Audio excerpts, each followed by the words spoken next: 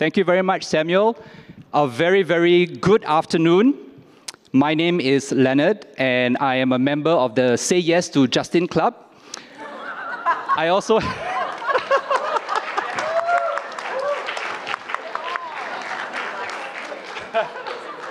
Thank you for the warm introduction by Samuel as well. So I was telling the panelists or the members of this chat that this particular chat will have all the answers for today's session. Now, right, wrong, good, bad, that remains to be seen, but I do hope that we'll have an engaging conversation. So it has been an insightful and inspiring day, and it's an honor to be able to round off with this chat. We started off this morning learning about peers, learning about circles, and how can a small group be a unit of transformation.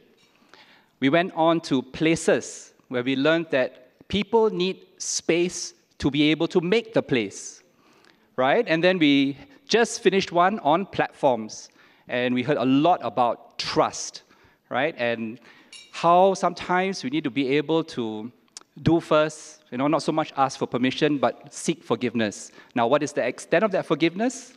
It's an ongoing conversation. But as I was thinking about a very light-hearted way to introduce the panel, or this fireside chat, I have the dawn of a new era. Dawn Yip, who is the... you had to see it coming. She's the coordinating director of the SG Partnerships Office at the Ministry of Culture, Community and Youth. Right, the office spearheads the Singapore Together movement in partnership with public agencies and the people of Singapore. Nice touch. We also have Mr. Participate, right? Larry Young, who is a designer and community organizer and a strong advocate for participatory and community-centric design in Singapore. He is currently the executive director of the 10-year-old Participate in Design, a non-profit design. Okay, clap, 10 years old. A non-profit design organization that facilitates the integration of community-based participatory processes into urban space design and planning. And of course, we have the Queen of Queenstown, Miss Melissa Kui, who's currently the chair of the Resilient Cities Network. Apart from her time as the CEO of the National Volunteer and Philanthropy Center, where she birthed the vision of a city of good, she has also co-founded and chaired and advised many ZAGI, not ZIG, many ZAGI non-profit and community initiatives to offer fresh perspective on youth and women's leadership development, promote radical inclusion as a means towards empowerment, and develop network of networks strategies. Right? She has received many national and international awards for her service, but is, as I said, most at home in Queenstown, where she is seeking to learn and practice being a good neighbor. Okay, thank you very much. This is a very interesting group. Now, let's kick off with Dawn. And we have been hearing a lot about this term, collaborative governance. Could you help us unpack that a little, please? Sure, thanks, Leonard. And hi, everyone. I'm sorry I couldn't come any earlier, but it's really a joy to be here. I see so many familiar faces. Basically, my first 5 minutes coming in the room was just exchanging hugs all around. I didn't realize this, but I'm also a member of the SYTJ Club. So thank you, Justin, for this invitation to be here and to be on a panel with friends. And I do have a deck of slides, but really, we've just been asked to give a quick few minutes, so I'll just cover 2 quick slides. And the 2 things I want to say is our approach to collaborative governance in Singapore has evolved over time. So I'll give you a quick window on the development over time. And then the second is just a simple framework that gives a lens on how we're approaching collaborative governance today. So just 2 slides. The first one, I mentioned development over time. It's to say that engaging with citizens, partnering with citizens has been something that has been there since the start. Singapore was born in the 1960s, so was the People's Association. And in the early days, the emphasis was, of course, to build relationships among people. PA was instrumental in that. In the 1980s, a big milestone was the formation of the feedback unit. It's now called REACH, reaching every active citizen for our home. I think that's what it stands for. It used to be called the feedback unit, and as the old name suggests, REACH is really an entity that aims to connect with citizens to collect feedback on how government is doing on any kind of issues that citizens care about.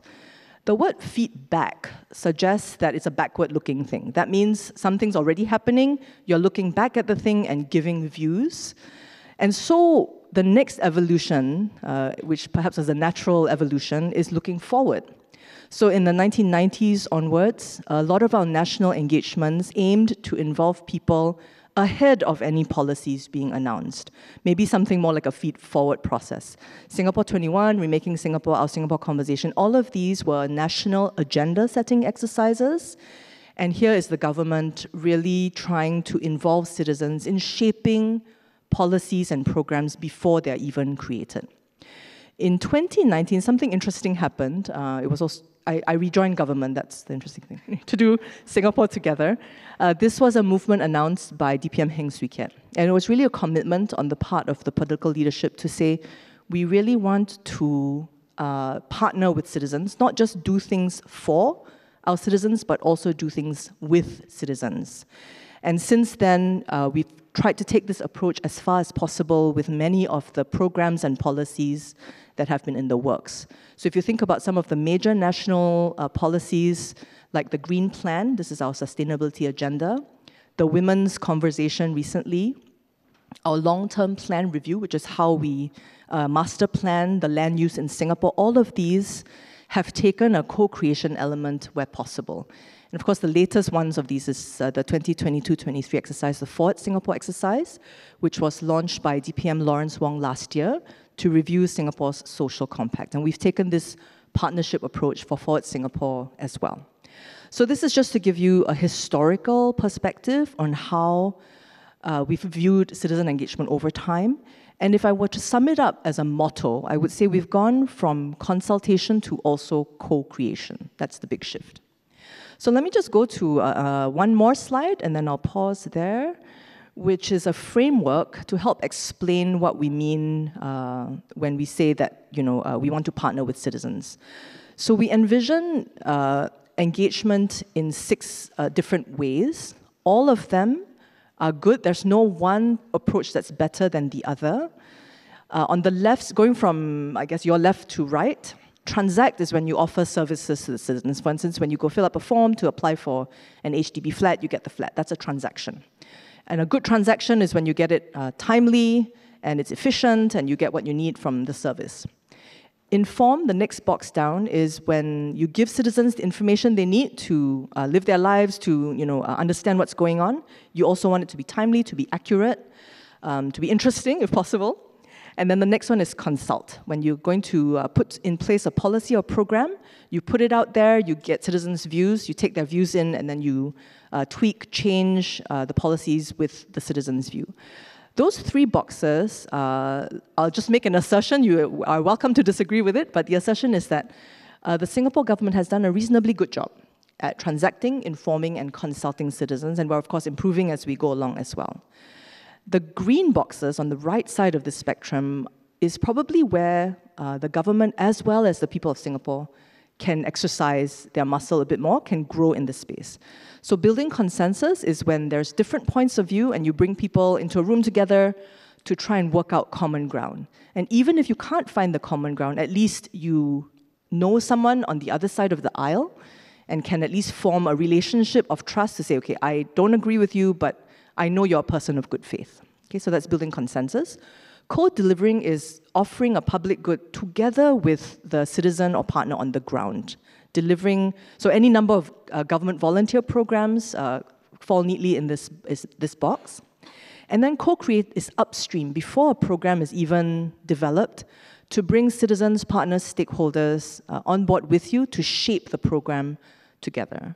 So what we're trying to do in the Singapore government is to grow our capabilities across all 6 boxes, and particularly the green boxes, which is where the collaborative governance space is. And so I would just leave this slide with you. I'm happy to take questions later. I would just say one thing, which is to say that the government is learning how to do this well, so be patient with us.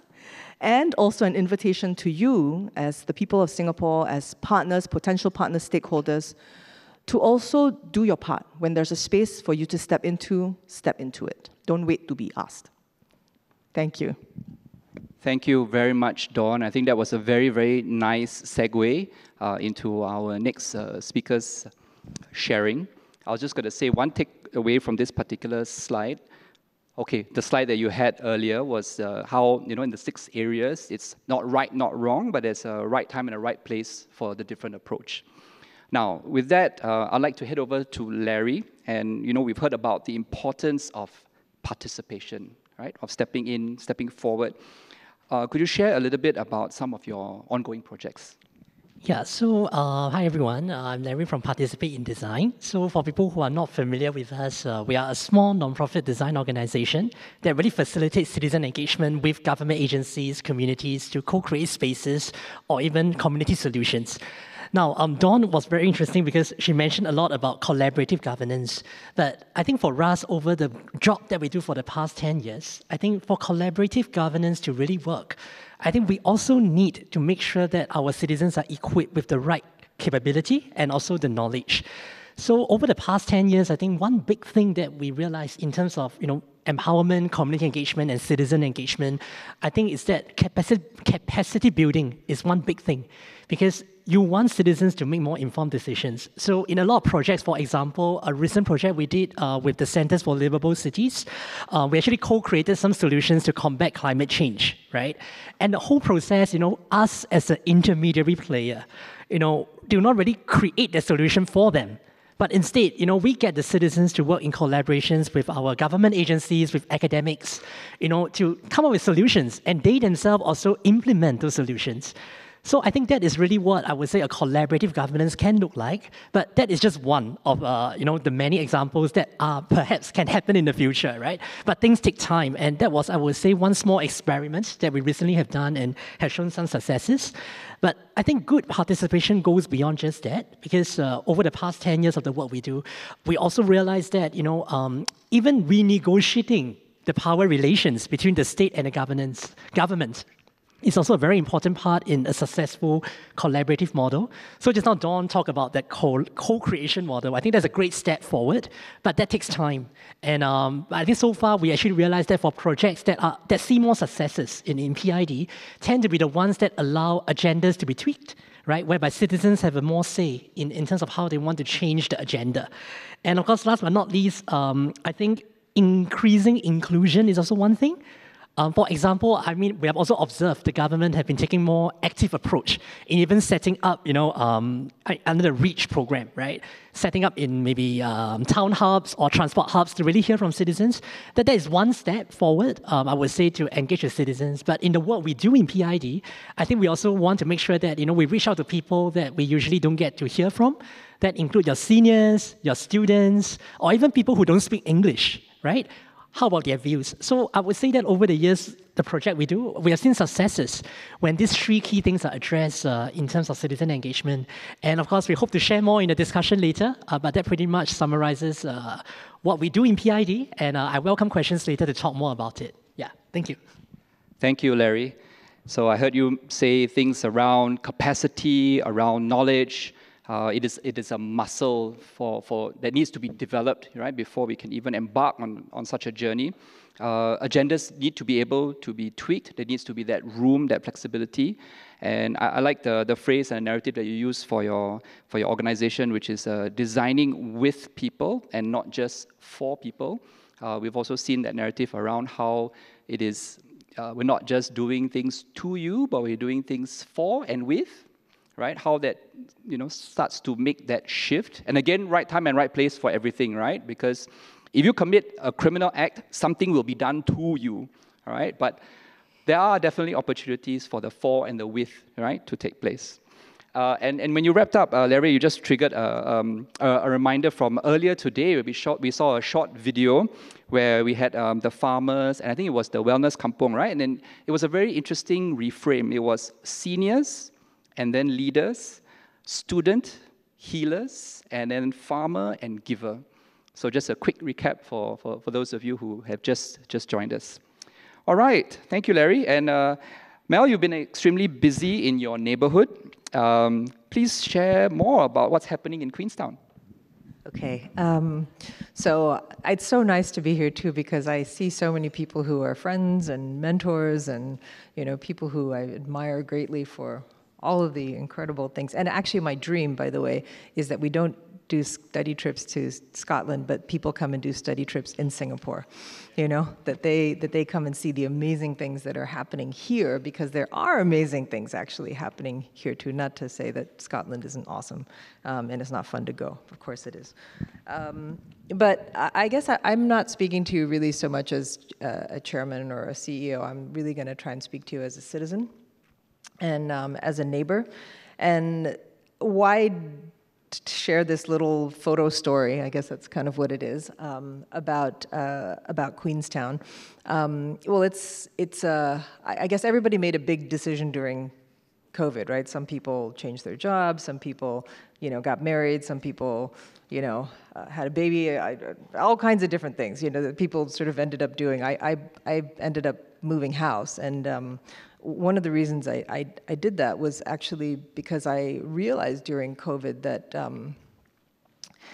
you know, people who did really well during COVID, you know, connecting with their friends and, you know, catching up and building relationships and doing new stuff and everything like that were the people who were super connected. And the people who were not connected, really isolated in a sense too, were the people who just did so poorly. And I asked myself, you know, what am I doing, not just in my job, but, you know, in my life, like where I'm at, like where I live, you know, to be a good neighbor and to practice a form of making better connections around me.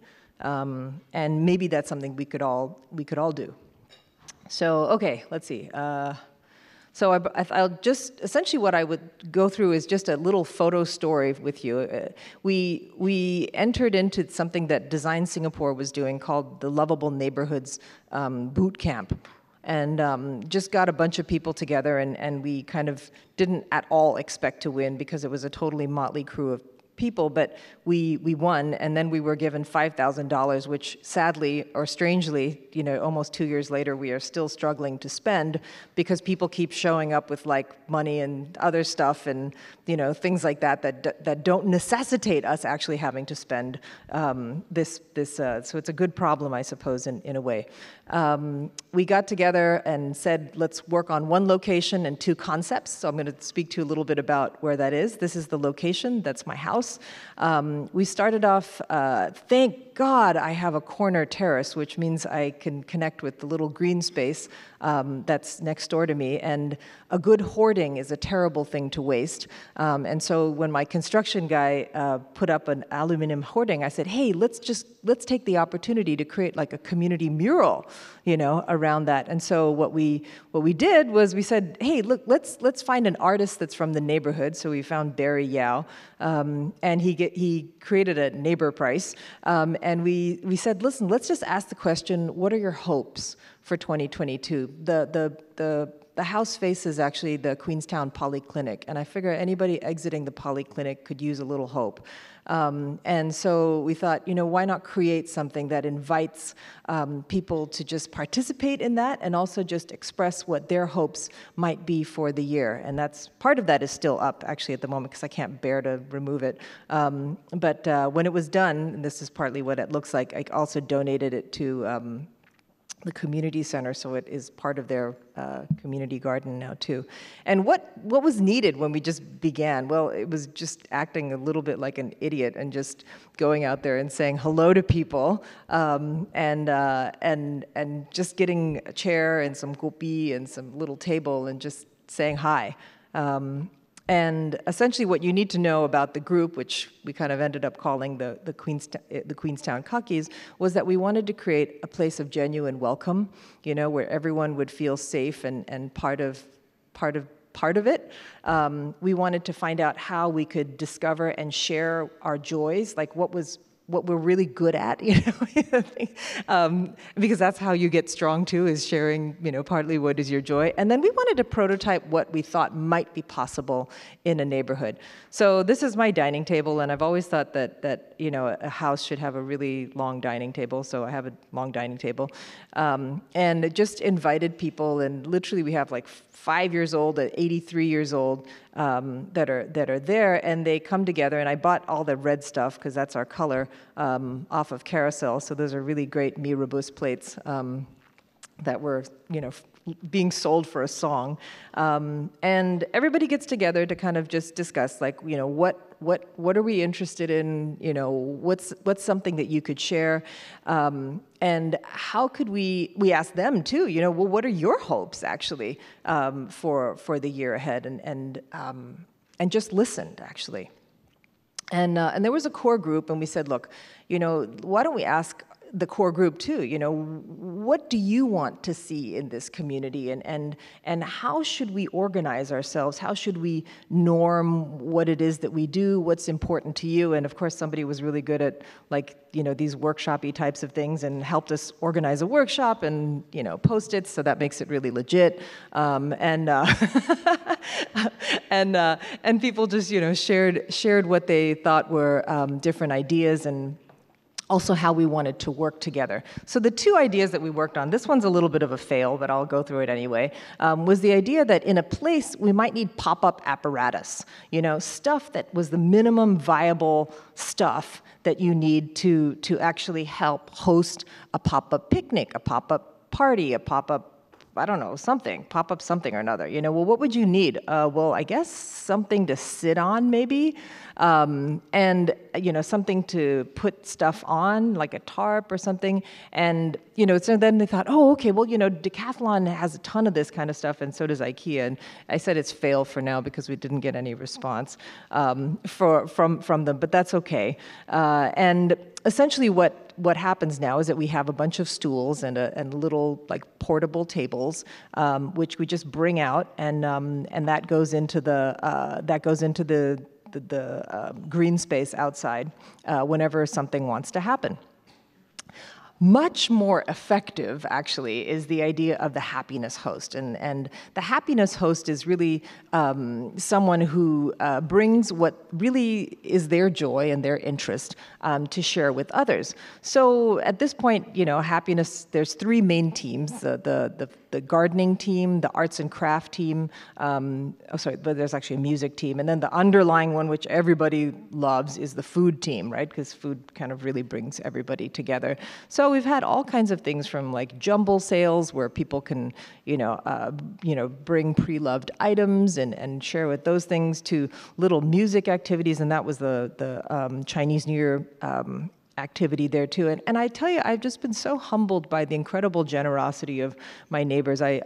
The house is next door to 3 rental blocks, and my rental block neighbors are the ones who constantly feed me and constantly bring food. So that huge vat of Mi Robust out there is actually from one of the neighbors, and another one brought an incredible, like, papaya pickle. I mean, there's all kinds of things that people end up doing, sharing their skills and their resources.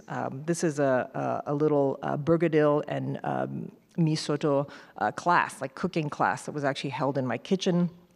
And another friend actually hosts gym classes for seniors, so was also reaching out to do that. And I always find that the holidays are kind of the time when people celebrate, but they can also be really lonely times. And so I always host something on the eve of a public holiday, eve of Christmas, eve of Chinese New Year, and things like that too, to just make sure that at least if there's somebody who wanted to hang out and do something together, that we could do that. So you're all welcome to join or start your own next year if you would like. we reached out to different institutions that were in the neighborhood too. So SCDF, there's the Alexander Fire Station and the neighborhood school. Looking for mentors for the kids, and again, that's just all of this kind of stuff is a little bit, in process, for us. Working with the library, engaging also the town council and people's association for certain things as well, and. I think I'm a little over time, I apologize. So anyway, just mapping out kind of the who's who in the group and just realizing you probably have a core, and then you have like groups of people that are around that. But, the idea is that it's dynamic. There will be times when people will step up and there will be times when people step back, but it's okay. You just keep nurturing the kind of core and that grows it. So maybe I'll just end here to just talk about the 5 key mindset shifts that we had. First was that it's not about giving so much as it is about mutuality, because the mutuality recognizes the value that everybody brings to the table and how important it is in building relationships. Secondly, having no agenda be the agenda. Like people would always ask us, are you from like the government, or are you from a religious group, or are you from, and we're like, no agenda. We don't actually, and like, I don't know why they always think that they have agendas, but like, we're not here with any agenda, and we're just your neighbor, come and have some coffee. And third is really just doing fun stuff, actually. We collaborated with a group of like young architects, and they created like a pop-up playground in there, and so doing things that really like bring like a sense of play and fun, music and things like that is really, really important to that whole process. It just is very disarming in some ways. And then, just really inviting people to reimagine the community and the future together too. I mean, people are never asked, like, what is your hope? Like, for something. People are never asked, what do you want this community to look like and how can you be part of that? Like, just I think that part is so powerful. And then finally, just actually authentic gatherings. I mean, really what it is just having meals with people. I mean, just like everybody's welcome, please come, bring something, share it, and we'll all have a great time. So that's it. Thank you so much. Thank you very much, Mel. It's a nice ending. It's not there anymore, but it says, being neighbors, doing life. And we saw a little bit earlier as well about agendas, right? And Larry's point also about being able to tweak the agenda. But if you don't even have an agenda, that's even more interesting or more flexible.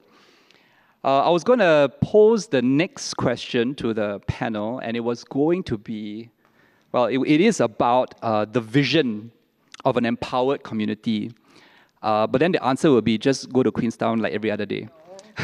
But to be fair, if we were to imagine, just taking a concrete walkthrough through a day in a life, whether it's in our neighborhood, a community at work, where communities are fully empowered, or in other words, where it is a situation where we are ridiculously successful, right? This is where it is. Now, what would that day look like? All right, and I'll ask the panelists shortly. I will just throw in a quick perspective as an example. One of the portfolios that I look after has got to do with ground-ups, and this is groups of people who voluntarily come together to self-organize an initiative that benefits the community. They are not registered, and it's a not-for-profit. And in a situation where the community is fully empowered, how I would imagine my day or my team's day would change is that we would spend a lot less time trying to advocate, trying to nudge and explain to people the why, but rather we would switch gears and just help to facilitate, to connect, to share information that would actually allow the community to really advance the entire conversation. So that would be my quick example. And maybe if I could head over to Larry, right? And in a situation where, this is a beautiful future, right? Communities are empowered. What would that look like for PID? How will you see things, change? Yeah, I would say as an intermediary, one big challenge, I believe a lot of people who do groundwork will know, is really about educating your partners.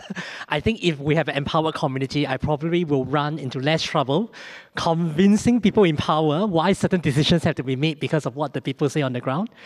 Because sometimes I would say that people on the ground may have a strong voice, but ultimately, they just don't feel empowered enough to actually feel that they can make change.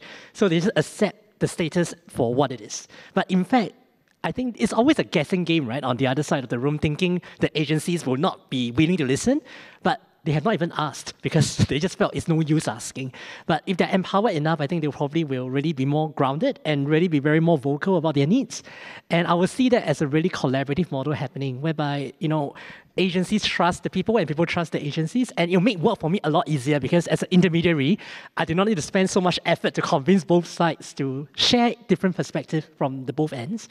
And of course, as a more empowered community, I will also say that people will take more ownership in terms of their solutions, right? Because a lot of times, sometimes, how do I put it? They may have a lot of ideas, right? But they may not know how to really own the idea or in the long run sustain it because they don't have the skill sets to do it. But by being empowered and really knowing how to do it, they will know how to seek help, where to seek help, and then the solutions in the long run will not need so much hand-holding by either agencies or ourselves, but we help them to initiate the idea. But they themselves will be able to continue in the long run.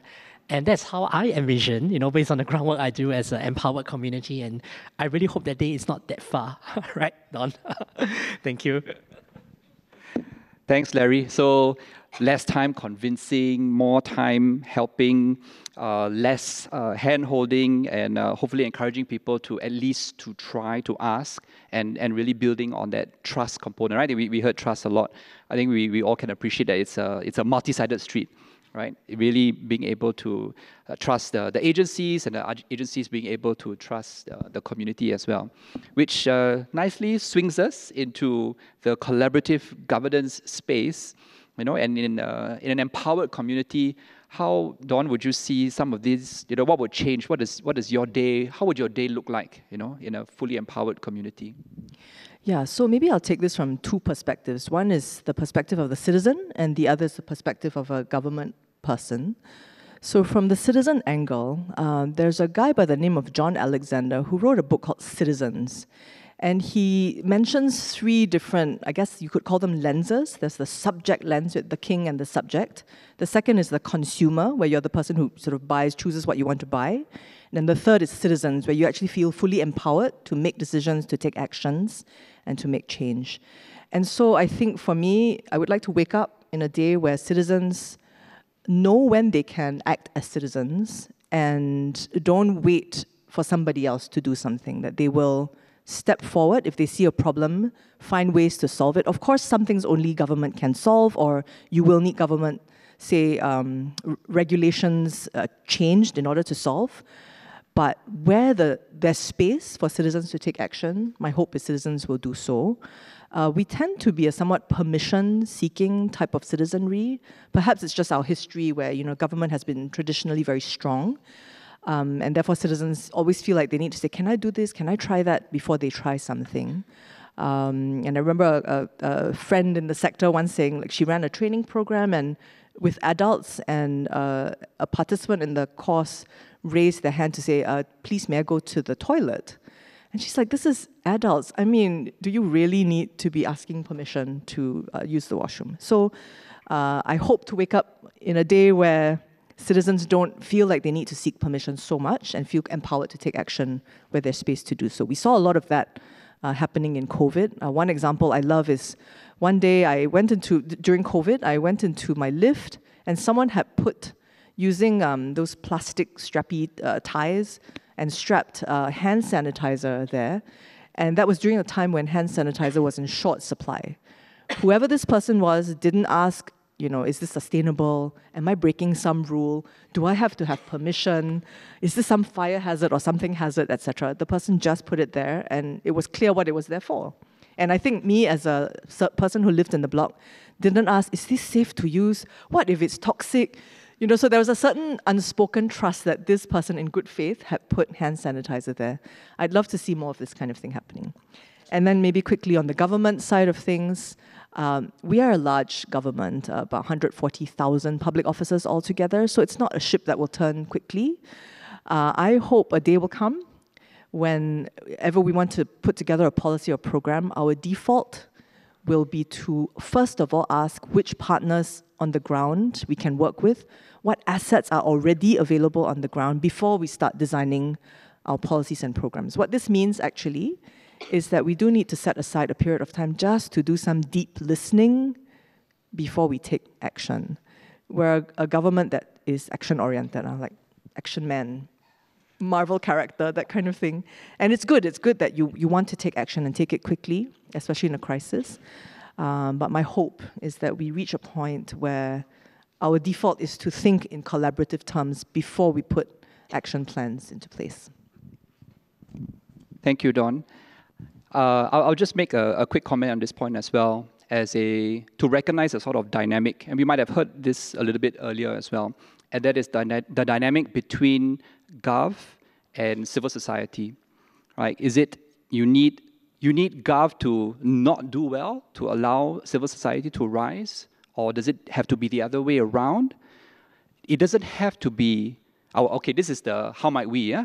The how might we is that it did not be a zero-sum game, right? Like, what if we could have both strong Gov and strong civil society?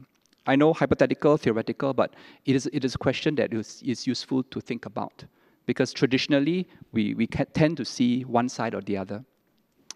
Okay, we heard a little bit about Queenstown, but the biggest room in the world is the room for improvement. So what would a perfect community look like when it's fully empowered? Like, what else would you see, Mel? Yeah, I don't know.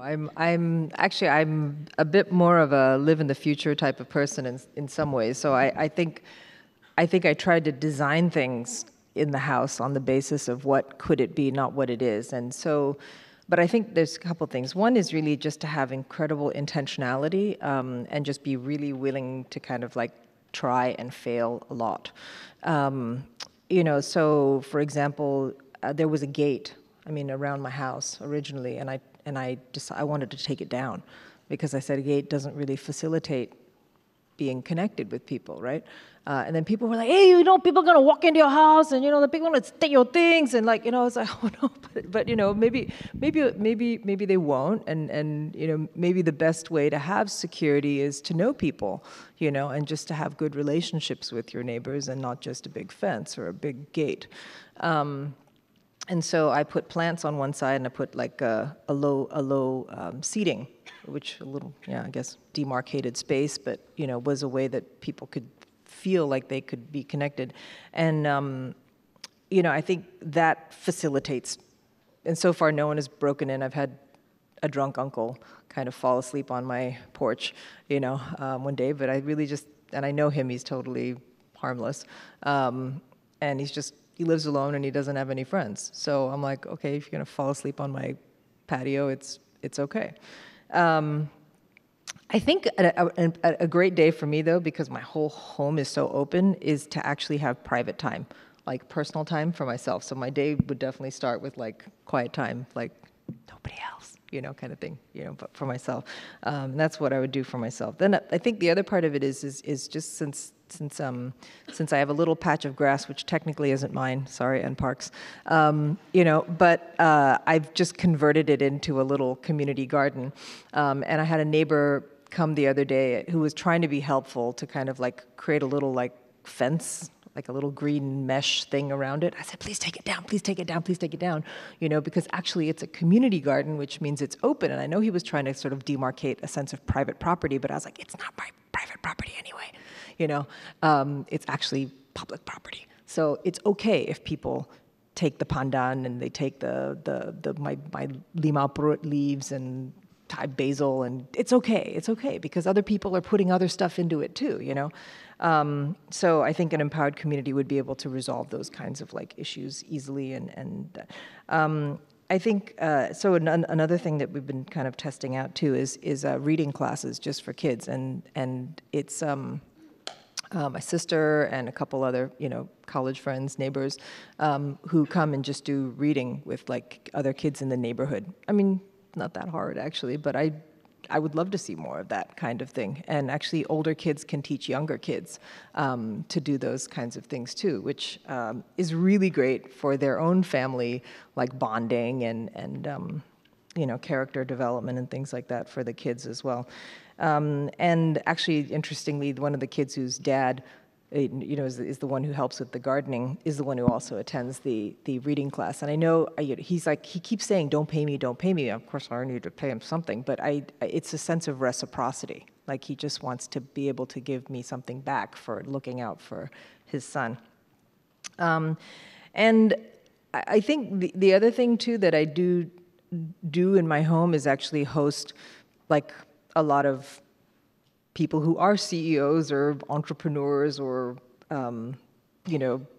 people of means and influence over too. And I seek to create those as opportunities to also introduce and cross-fertilize so that we'll curate a very diverse set of people who come to dinner and almost because people who design these things know, you can design programming actually to facilitate a very human interaction. I remember one time I hosted a dinner where there was a guy who was the CEO of a bank, that was there, and actually the woman sitting next to him, I didn't know, was actually my friend who is the chef who was cooking for us, who lives in the rental block next door.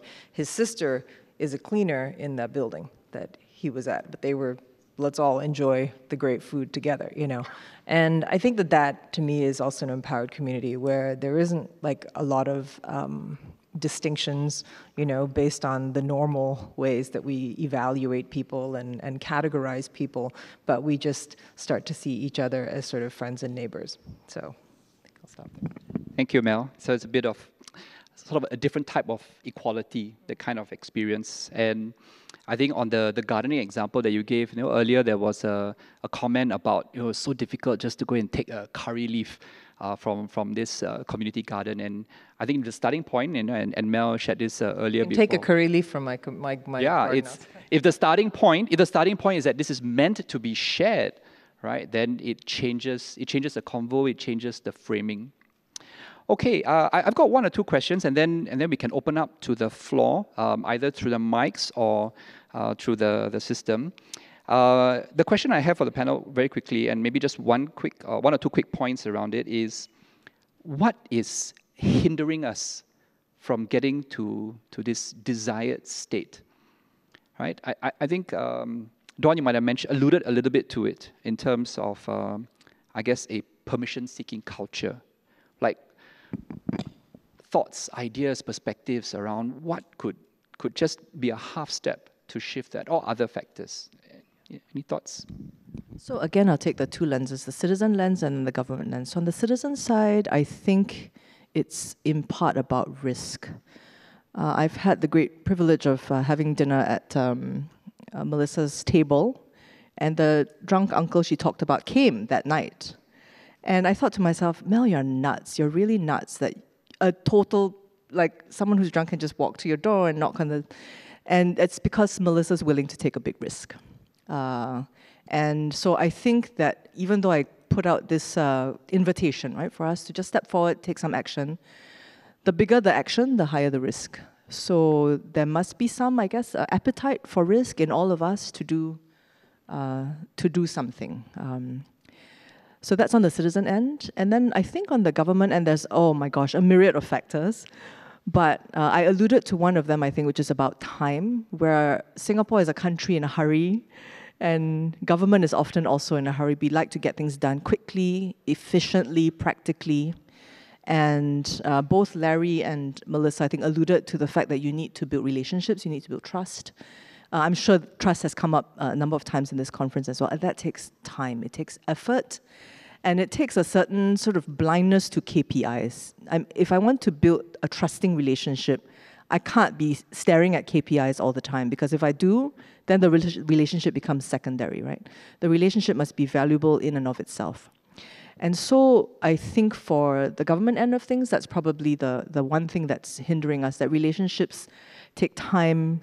We can be in a little bit of a hurry. My hope, I think I see it changing, and my hope is that it changes faster rather than slower.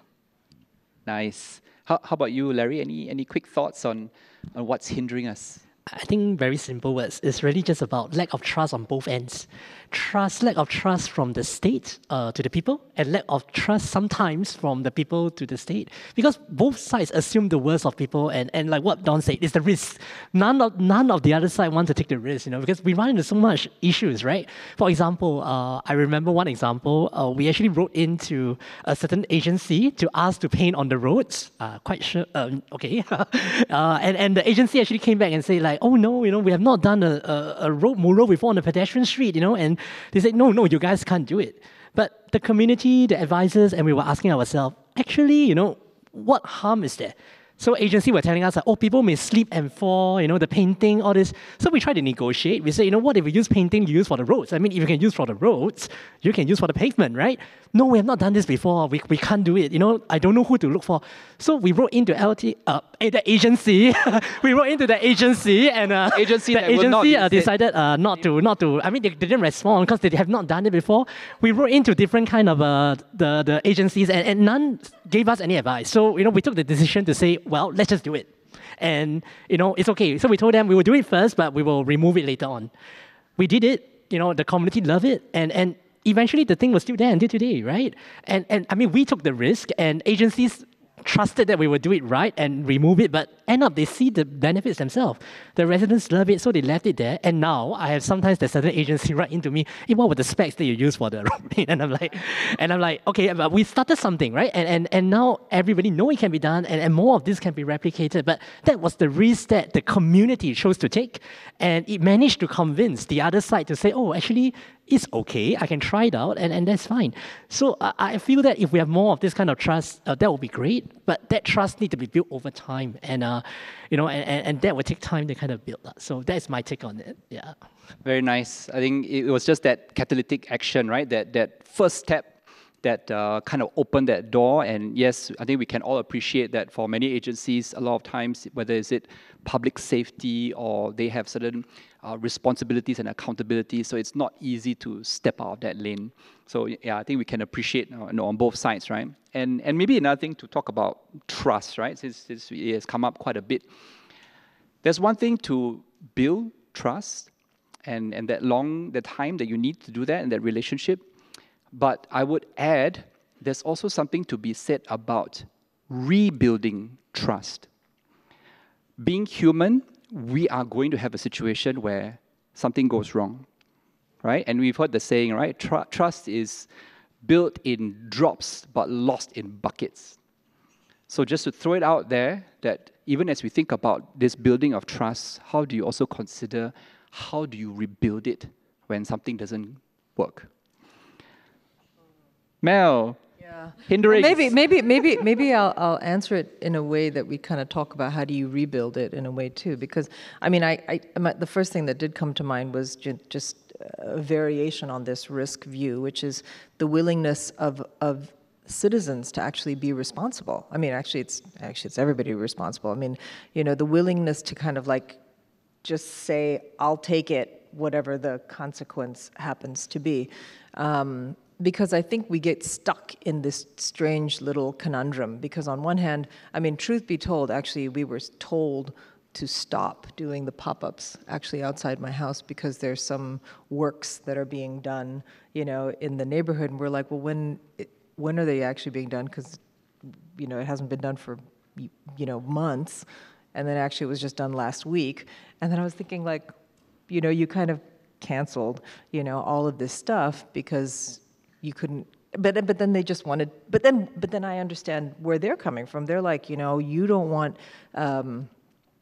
we don't want people complaining that this is happening, or if somebody falls down, gets hurt, whatever, all that kind of stuff. So they just kind of create a blanket decision. So if on one hand they would be willing to be responsible for just saying it's okay. But then on the other hand, citizens also need to be responsible for themselves, in case something does go wrong, and to be okay with that too. So I think one is the willingness to be responsible, but I think the other one is really also the be willing to not take any credit. I mean, I think that's also really important when it comes to this, and especially with rebuilding trust, just having the humility to kind of go back and not hold any kind of grudge or wounds or whatever, and just murmur, bitch and moan, about stuff, but just kind of get over it, I mean, and just say, how can we do this again? And when they go back to you and say, hey, could we see the specs? Don't be well, you shouldn't ask me in the first place, I mean, it's just, just share it, right? I mean, how to practice that spirit, I think, a little bit more. I mean, it's human, I know, but, and then just do it. Nice. Thank you. I had a question on the role of leadership in community empowerment, but I heard a little bit of the answers as well, just from the conversation, because it sounded like there's a component or an aspect of the willingness to take responsibility. It sounded like being willing to not take any credit. It also sounded like being able to take risks, right? So maybe before I open up to the floor, any last comments on anything particular about the role of leadership in community empowerment? Anyone? I'll say one thing, which is, but please start going to go next to it, which is something that has really struck me. Like, normally I act in a situation from a position of strength. Like, it's because I can do things. It's because I know things. It's coming to share what I have, in a sense. And actually, what I've learned in a lot of community leadership is the only way that things like actually move, and the way that community does come in, is because I'm totally a bumbling idiot and don't know how to do a ton of things, And so, literally, like, my first interaction with the chef, who is, supplies amazing sort of like food, so I want to sign him up for Johan's inclusive business, incubator thing, was literally me standing at my outside my house, like sweeping my leaves, like to the left and sweeping my leaves to the right, just kind of standing there trying to, make contact with anybody who would like look at me in the eye, and just be like, hi, kind of thing.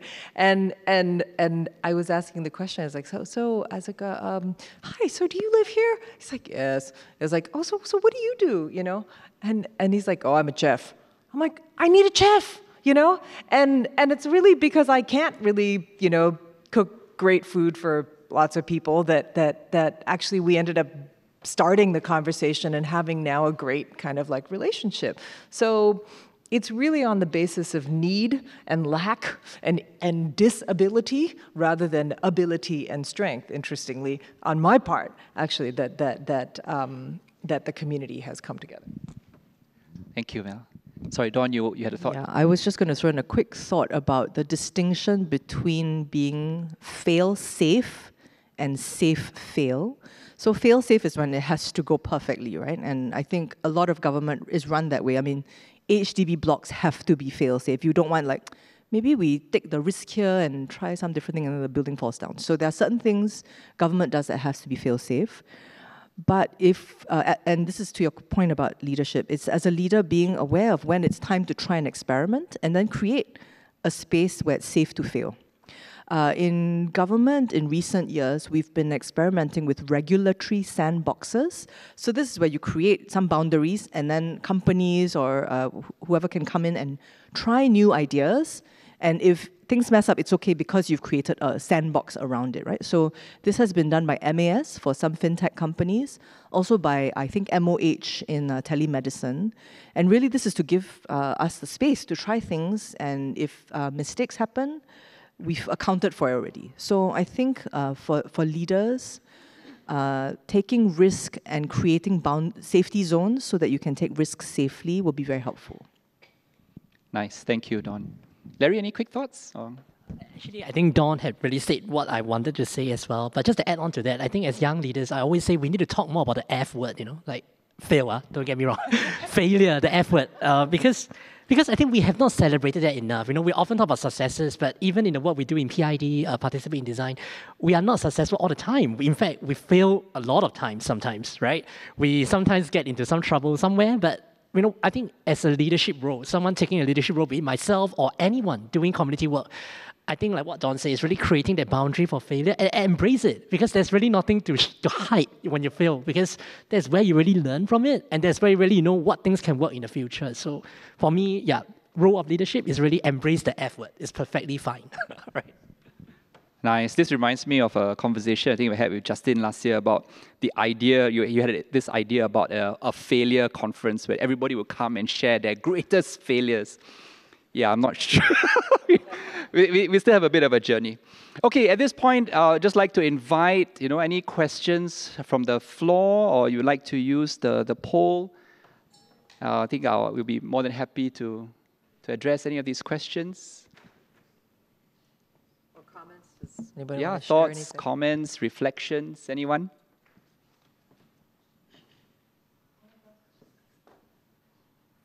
It is 4:54.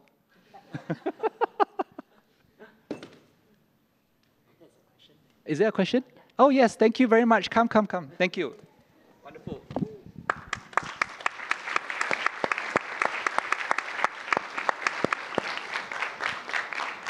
Okay, hello. I'm Angeline George from Swiss Cottage Secondary School. My question is on the topic of collaborative governance. So, how does collaborative governance impact decision-making and policy development in a democratic society? Sorry, could you just repeat the last part? How does it affect decision-making and what? Decision-making and policy development in a democratic society. Yeah, that's a very broad question. Thank you very much. What is your name again? Angeline George. Angelina George. Can I ask you what you think the answer is? Not bad, right? Yeah. Yeah. What are some initial thoughts you might have? How do you think it might affect decision-making if we take a collaborative approach? There'll be more time needed because you will have to gather everyone's information and That's a great everyone's answer. opinion. Yeah. Anything else? Yeah. Not to cast a poll on anyone else wanting to ask questions. No, let's hold that. So I think time is a really good answer, and I think I alluded to the fact that that's one of the challenges for us, that it will add a measure of time if we want to assess what assets are on the ground already, what stakeholders or partners we might work with. So that's one thing. The other thing is, what if different parties on the ground hold different points of view, right? That's always a challenge, and in a very diverse and democratic, you use the word democratic society like Singapore, we're bound to have a range of views, and landing on enough consensus will be a big challenge. If you look at the world around us, countries appear to be polarizing and fragmenting, not helped by social media and algorithms that sort of put us maybe into echo chambers more and more.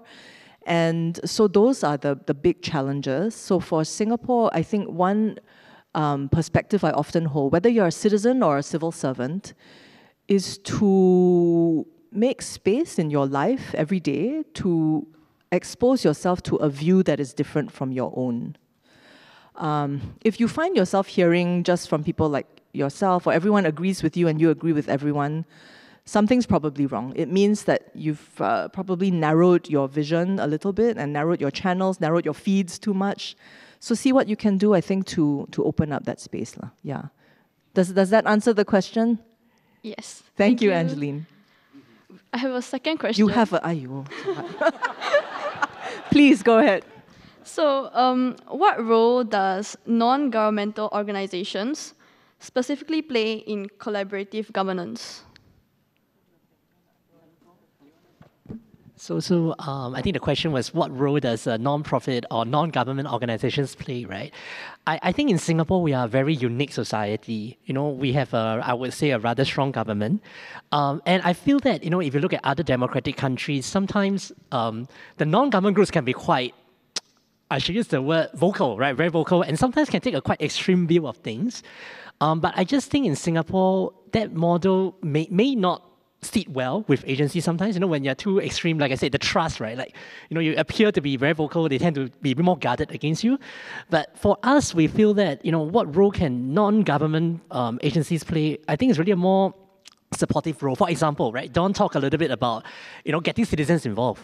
But for us, it's really about like, if you want the citizens to be involved, then what can we do to build their capacity so that they can contribute better to whatever policies are out there? So one example, for example, HDB have this program called the Neighborhood Renewal Program, right, whereby they will have a sum of money for residents to come together, right, to decide how this money can actually be used. So we actually started this thing called participatory budgeting, whereby we actually want to get citizens involved in deciding how much money they can use for this upgrading. But for this to work, we also realized that sometimes when you just give the money to that, I have residents who tell me, I want to have a lot of trees. That's my first priority. But when we ask them how much money you will put to plant trees, they actually tell us, I will assign $0 to it. And we ask them, why? You say trees are so important, but why $0? And they said, trees are free, what? You need money to plant trees, man? and that to me was not, it may sound very funny, right? But if you think one step better, it's because they're not equipped with the knowledge that trees actually cost money. And then we told them, actually one tree on the street costs around $1,000 a year to maintain. Yeah, so you all know, Singapore, the trees, $1,000 a year, almost, on average, to maintain. And that was when they were, wow, I didn't know that a tree in our neighborhood costs so much. But all this, again, are capacity building and knowledge sharing, which will take time. So if you want to be more democratic, you also have to make sure that your citizens are ready with the skill sets to make more informed decisions. And we see ourselves as, intermediaries to provide that knowledge for them to make a more informed decision. So for me, more in the spatial, architectural way of doing things.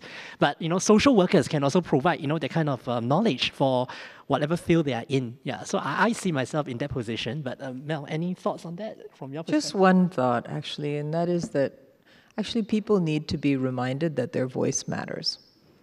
And actually, if that's one thing that we can do as not-for-profit organizations or as just leaders or even citizens to remind one another, actually, that your voice matters. Thank you. Thank you. Maybe we have time for one last question. Anyone? Please. Yeah.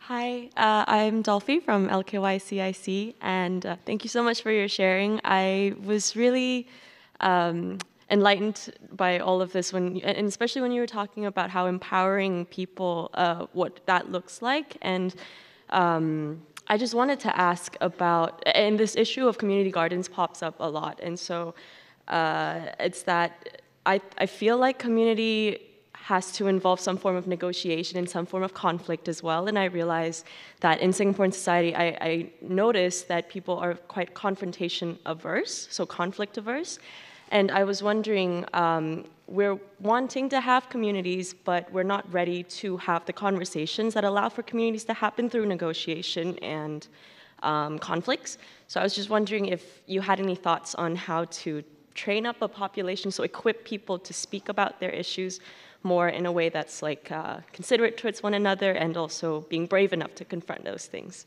Thank you. Larry, from a capacity building thought, just a quick one. Well, that's a very, very tough question. But in fact, I must say, in the work we do, we have conflicts all the time. 100% of the time. If I tell you one project, there's no conflict, I'm lying. But I think how it resolves, I think it's really allowing and designing for processes for different people to hear the different point of view. They may not agree, but at least they hear the perspective. Let me just give one example to illustrate my point. There was one person, again, during the Neighborhood Renewal Program, we got people to say, to come down to brainstorm ideas with us. And I have this very angry uncle who came, and he said, I'm here, you asked me to give ideas, right? My idea is very simple. I'm just here to remove the basketball court downstairs because it is so noisy. He was so angry. So whatever we discussed, he just keep going back to the point on removing the basketball court. But I thought that was a very powerful moment in the discussion because I started to say, okay, I understand your point, Mr. So-and-so, but what do the rest of you think? And there was, lady in her 60s and 70s. He asked the gentleman, if you were to remove that basketball court, can you just show me where is the nearest one for us? And the uncle then realized the nearest basketball court in the map are 3 bus stops away. And the auntie asked the gentleman and said, so Mr. So-and-so, if you take away the basketball court, we are our seniors. Where are we going to exercise and have our classes? There's absolutely nowhere. And then the student also asked, actually same thing, this is near my school and I got to walk 3 bus stops away. It's very far for me as well. And then the uncle started to really be a bit more, less aggressive. And so the whole team decided to say, but we understand your pain point. So perhaps in this upgrading, can we perhaps find ways so that we can reduce the noise disturbance to Mr. So-and-so? And then they co-created solutions, instead of removing the basketball court, they thought about ways we can allocate some budget or some ideas to, perhaps either close the basketball court at certain times or making the basketball thing, the hook a bit less, sound resistant, for example. So I would say that, these are the things, when you create that platform to hear perspective, we may not solve the issue, but it will allow people to empathize. And I think that is a good starting point. We can't resolve everything, but we start somewhere. Yeah, but I'm not sure whether, Dawn, in your line of work, perhaps, you may have more to share. No, thank you, Larry. That's such a great example. And I think that it's really about, so I talked earlier in response to Angeline's question about hearing a point of view that's different from your own. And that's the first step, because you must be prepared to take a perspective different from your own, to hear it, understand it, sort of wear the other person's shoes. And then from there, be able to learn how to negotiate or find a compromise outcome. So I think as a society, we need to grow those muscles and capabilities. Some of it, government must take responsibility for.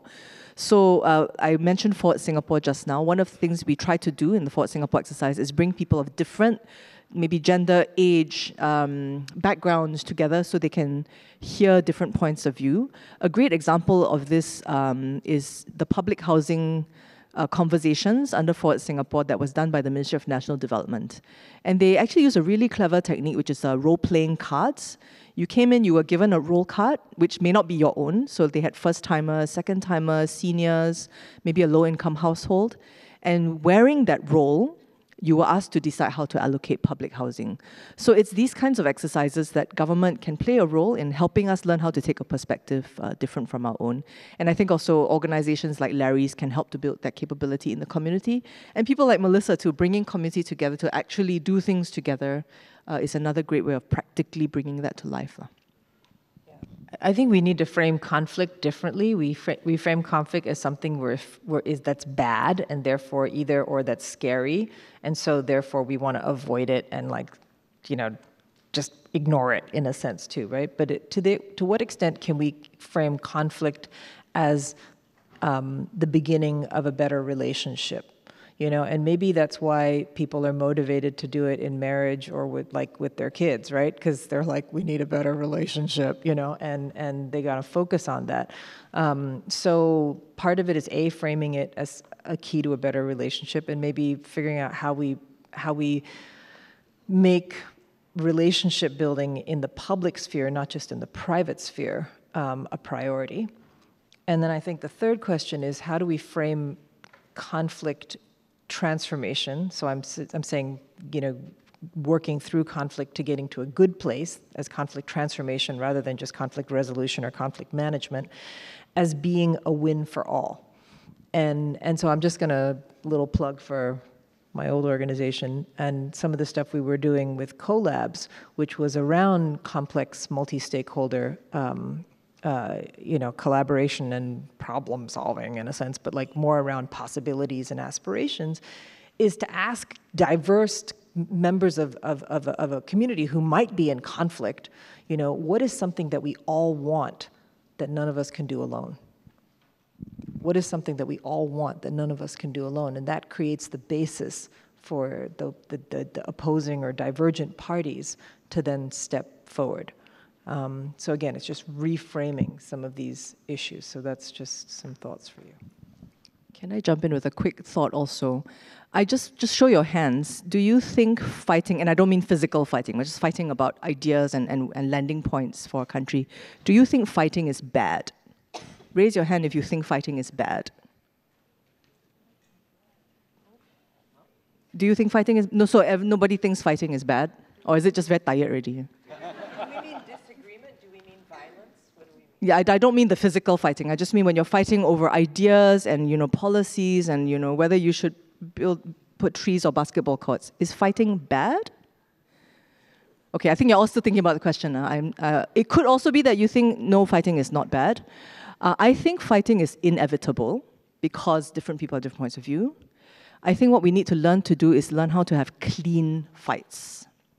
A clean fight is one where the 2-3 parties in the fight agree on what the ground rules of the fight are. And then you have a good clean fight, and then you come to a resolution, or maybe you decide, okay, this is where our fight is right now. We pause, take a break, and come back for round 2 later on. But you must have some clean ways to fight, because fighting is inevitable, especially the more diverse a society is. My sense is that we don't know how to fight cleanly. And I think what you were implying is that we're quite conflict avoidant. So a lot of it becomes very passive-aggressive, you know? Like, I don't friend you, I don't talk to you. Everything's fine, yeah, I'm fine. It's couples, right? Those of you who are married know we sometimes get to this sort of passive-aggressive space because we don't want to deal with the problem. So I think we do need to learn how to set up ground rules so that we can have good, clean fights. Learn how to fight well. Thank you very much. And we are out of time for this chat. So really, really a big round of applause for Dawn, Larry, and Melissa. Thank you very much.